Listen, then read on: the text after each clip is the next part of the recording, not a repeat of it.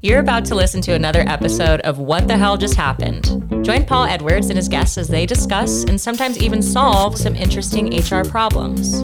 And I'm going to go off the rails sometimes and talk about whatever I want. Hey, Paul. Hey, Kristen. How you doing today? I am doing fantastic today. So I just saw a really good new movie. Have you seen Emily the Criminal? I have. And I just love Aubrey Plaza. I don't know. Huge fan. I am now. Oh, yeah? Yeah. Ever since April Ludgate. She's been my favorite. I just love her. I was not sure how I felt about this movie as I was going into it. And then at the end, I just loved it. Yeah. It's like the twist. It's like the whole thing is just the best. It was great. And HR Goldmine, right? It was an HR Goldmine. She just turned out to be a gangster. It's awesome. Yeah. So the premise of the story is that Aubrey Plaza plays Emily, the criminal. Emily is trying to get a job, and she's having a hard time because she has a felony on her record. Oh, I remember. And then the first HR mistake happens. Yep, very opening scene. She's in an interview, and a background check comes up. Yep. And it's an interesting scene because first they ask her about her background and mention that they don't really do background checks. Mm-hmm. But then when she discloses that she has something in her background, turns out they have done a background check on her. Oh, so they lied. That's right. They lied to her. So they tried to play a trick on her. Mm-hmm. Yeah. So what she disclosed was not the full story. So then they used it as a reason to say, well, you're not being honest with us. We've already done this check, and we already know what's on your record. Okay, so that was the first one where I was like, this is not how it works in the real world, because you can't, well, I guess you could. No legitimate background check company will run a background check on your employee for you without your employee signing off on it. Correct. And so in this case, she clearly hadn't signed off on them doing anything. So I guess maybe the inference is they took the information that they had from her. They shouldn't have gathered her social security number yet, but they used whatever they had and they ran a background check on her. Apparently, yeah. So this is a little bit soap opera movie where, Right, yeah. Did they just Google her? Did they do a background check? Right. We don't know. But for whatever reason, they already had this information. Okay, so HR mistake number one. I think I know the next one. So that one had to do more with the background checks. Yeah. Wait, what's our guidance on background checks? When should we run a background check? We should only run a background check if we're running background checks on everyone. We only run a background check on the last 2 or 3 candidates. If there's 3, then we run it on all 3 because it might help us make our decision. We don't run background checks for credit or for financials or anything unless the person unless their job has something to do with running financials and everything. Right, so it should be relevant. And just for everybody's benefit out there, and I always love to throw this in, I'll share this with you. I just got my settlement from Equifax. So I don't know if you remember or not, but 3 or 4 years ago, Equifax had a breach, and they lost all of our information, all of it, that our social security numbers, all of our identifiable information was being held by a company, and they lost it for 2 reasons, if I recall correctly. And this is my best of my recollection. They didn't have our information hashed and weren't protecting it properly so that when they were breached, the people who breached it were able to remove it. Mm. And what was the other thing? I can't remember what the other thing was. The only other point, and I'm on a little bit of a tangent here that I just want to make, is that they're reporting billions of pieces of incorrect, old information. So they're not the greatest source in the first place. But I know you're wondering, how much was my settlement for all of my information being stolen, been giving away and not protected? What was the big payout? It was $22.08. Woo! I just got my check for $22.08. I believe I need to go cash that one in myself. Look, in my mind, I think that when a company does something like this, in my mind, they should have to borrow money and it take them 10 years to pay it back and them not be profitable or be able to do anything until they make people whole that they stole, that they didn't protect. Yeah. But that's just me. That's just a personal opinion. I feel about it personally. Okay, what were we talking about? Oh, background checks. Background checks. So run background checks on, please run it on every employee who you intend to hire. Right. You know, if you're going to make a job offer and you make the job offer contingent on it, and we've got articles over at Cedar on this. Right. Yeah. But do it with their permission.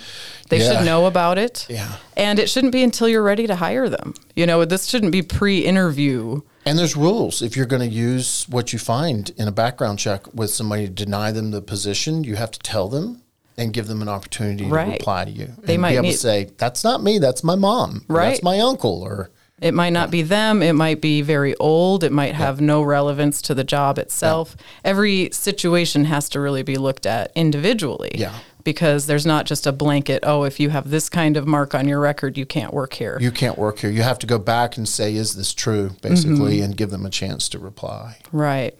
So Emily, in this case, she leaves. She is not happy with how they've conducted this. Yeah. And of course, it set them up from the beginning of a distrustful interaction with this person. Oh, it was a terrible interaction, but it's a normal one. It happens in the world all the time. Yeah. But, for her, even if they had given her that job, even said, okay, we'll bypass this and give you the job, she's not going to trust them going forward. Yeah, that's not the way to do it. It's not a good foot to start on with an employee. Yeah. Then Emily, her second job interview is a little different. It's a little more of an illegal venture. So that's Was this the one where she tried to get the job at the? This part is where she goes into a group setting, and the entire group is pretty much asked if they have issues with doing something illegal. Or not. But they don't care about anyone's background in that. That one's not so much. Yeah, that one's just that's just ridiculous. Kind of for fun. But I mean, if you're going to run an illegal thing, you kind of want to check with people and see, are you okay with doing this or not? Right. I think I think as an HR practice, it's reasonable. If you're an illegal entity trying to do illegal things, you need to get buy-in from your employees. I think it's a really reasonable question to ask of the criminals who you're about to hire to do the criminal thing that you do. Right. Just make sure everyone's on board. I got to come back to this. One of my first businesses, first time I ever really had a business was a window cleaning business, and it quickly grew. I had someone feeding all the work to me, and I forgot to ask the question, do you like cleaning windows when I hired people? Yeah. You know what? It's actually important that they take some pride in it. And I didn't have any kind of questions. I didn't know that I needed to ask it. I was like, do you want to work? Will you work for me? And will you work for this amount of money? Right. And then when they weren't cleaning the windows right, I tried to pay them a little bit more because in my mind, if you paid them a little bit more, they'd do a better job. And guess what? That didn't work. That didn't work either. Yeah. Okay. All right. Okay. So we want to make sure people know what the job entails. Yes. I guess. Okay. So that would be the way, HR takeaway from interview number 2. Clap for them. It was a good thing they asked. Yes. About it. Okay. All right. So what's the next job that she went for? Interview number 3. A friend of hers hooks her up and says, "Hey, come, we have an opening for an assistant. Come on down." It was like a marketing thing, right? Yeah. Like a design. It was design. High level design. Yeah. And she comes in and starts talking to the lady about it, and turns out it's unpaid. It's an internship, so to speak. We're air quoting in the podcasting room right now. There's a bunch of air quotes don't translate to the podcast too well, but you can picture them. Yeah, so then it creates a debate of... Yeah, it's an unpaid position. Why would I not be paid to work in this position? I was so proud of her. Yeah. She was like, so let me get this straight. I'm not going to get paid, and how am I going to live? Mm-hmm. Yeah. They weren't too concerned with that. It was more of the attitude of, well, people want this job, so you should be glad we're giving you this opportunity to get your foot in the door. Right. However, if that's not really an internship, then they need to pay their employee. They need to pay her. In this particular instance, it's not an internship. She was direct support. She'd be doing the work of the business. It was essentially training. It would essentially be training.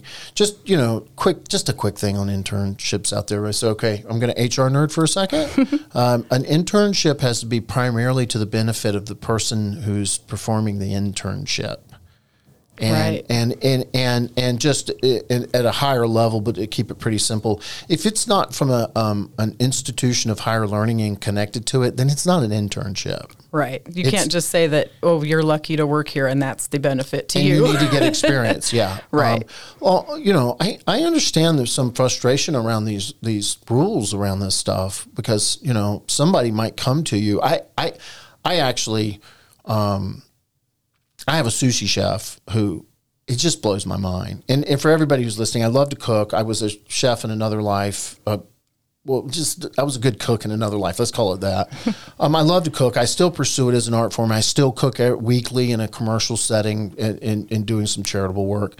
So I really admire what people do. And I guess the point I'm trying to make is I would wash his dishes for free to be able to look over his shoulder and see what he's doing and ask him questions and be like, why did you do it that way? And where did that come from? And, oh, that's why your salmon tastes that way. Mm-hmm. And that would not be legal. Right. I could offer, but just because I offer as the employer, he can't let me break the rules that apply to him. Right. Yeah. And, another takeaway that I took from it was, you shouldn't be approaching it like you're doing them a favor. Yeah.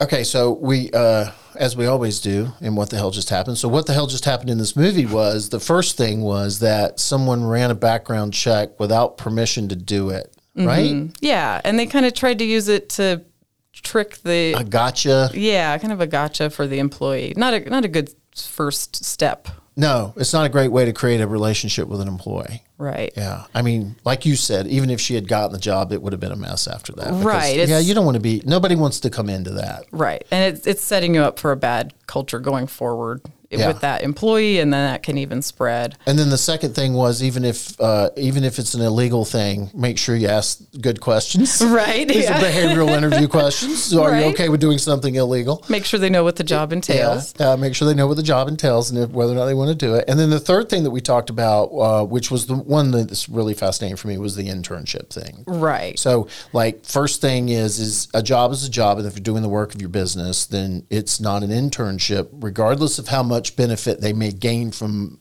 getting more experience. Right, because they would get that experience working as an employee as well. Yeah. So if it's not benefiting them in some other way, like through an accredited, a better... You just made a new word up. I made a new word.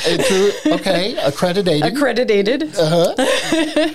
Through, some schooling of some sort, educational situation. It has to be a real program that they have to come out of. And we have a whole other conversation we can have about that because there's all kinds of little components that need to be there. And we work through this all the time because, especially in dentistry, we see a lot of people coming out of school that actually do need to do a bona fide internship to meet the requirements of their education before they can then come out and get licensed and start doing something. So there's very legitimate places to use that. But, this setting, it reminded me a lot of the old, like, Devil Wears Prada kind of, you're just lucky to be here and I can just treat you however I want. I can just treat you like crap and I don't have to pay you and, figure it out. Not recommended. Yeah, not recommended as a way to... And Emily didn't like it either. She didn't stick around for those situations. No, I really loved her...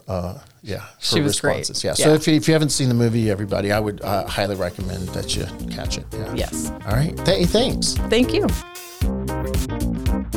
Thanks for joining us for this week's episode of What the Hell Just Happened. Do Paul a favor and share this with your network.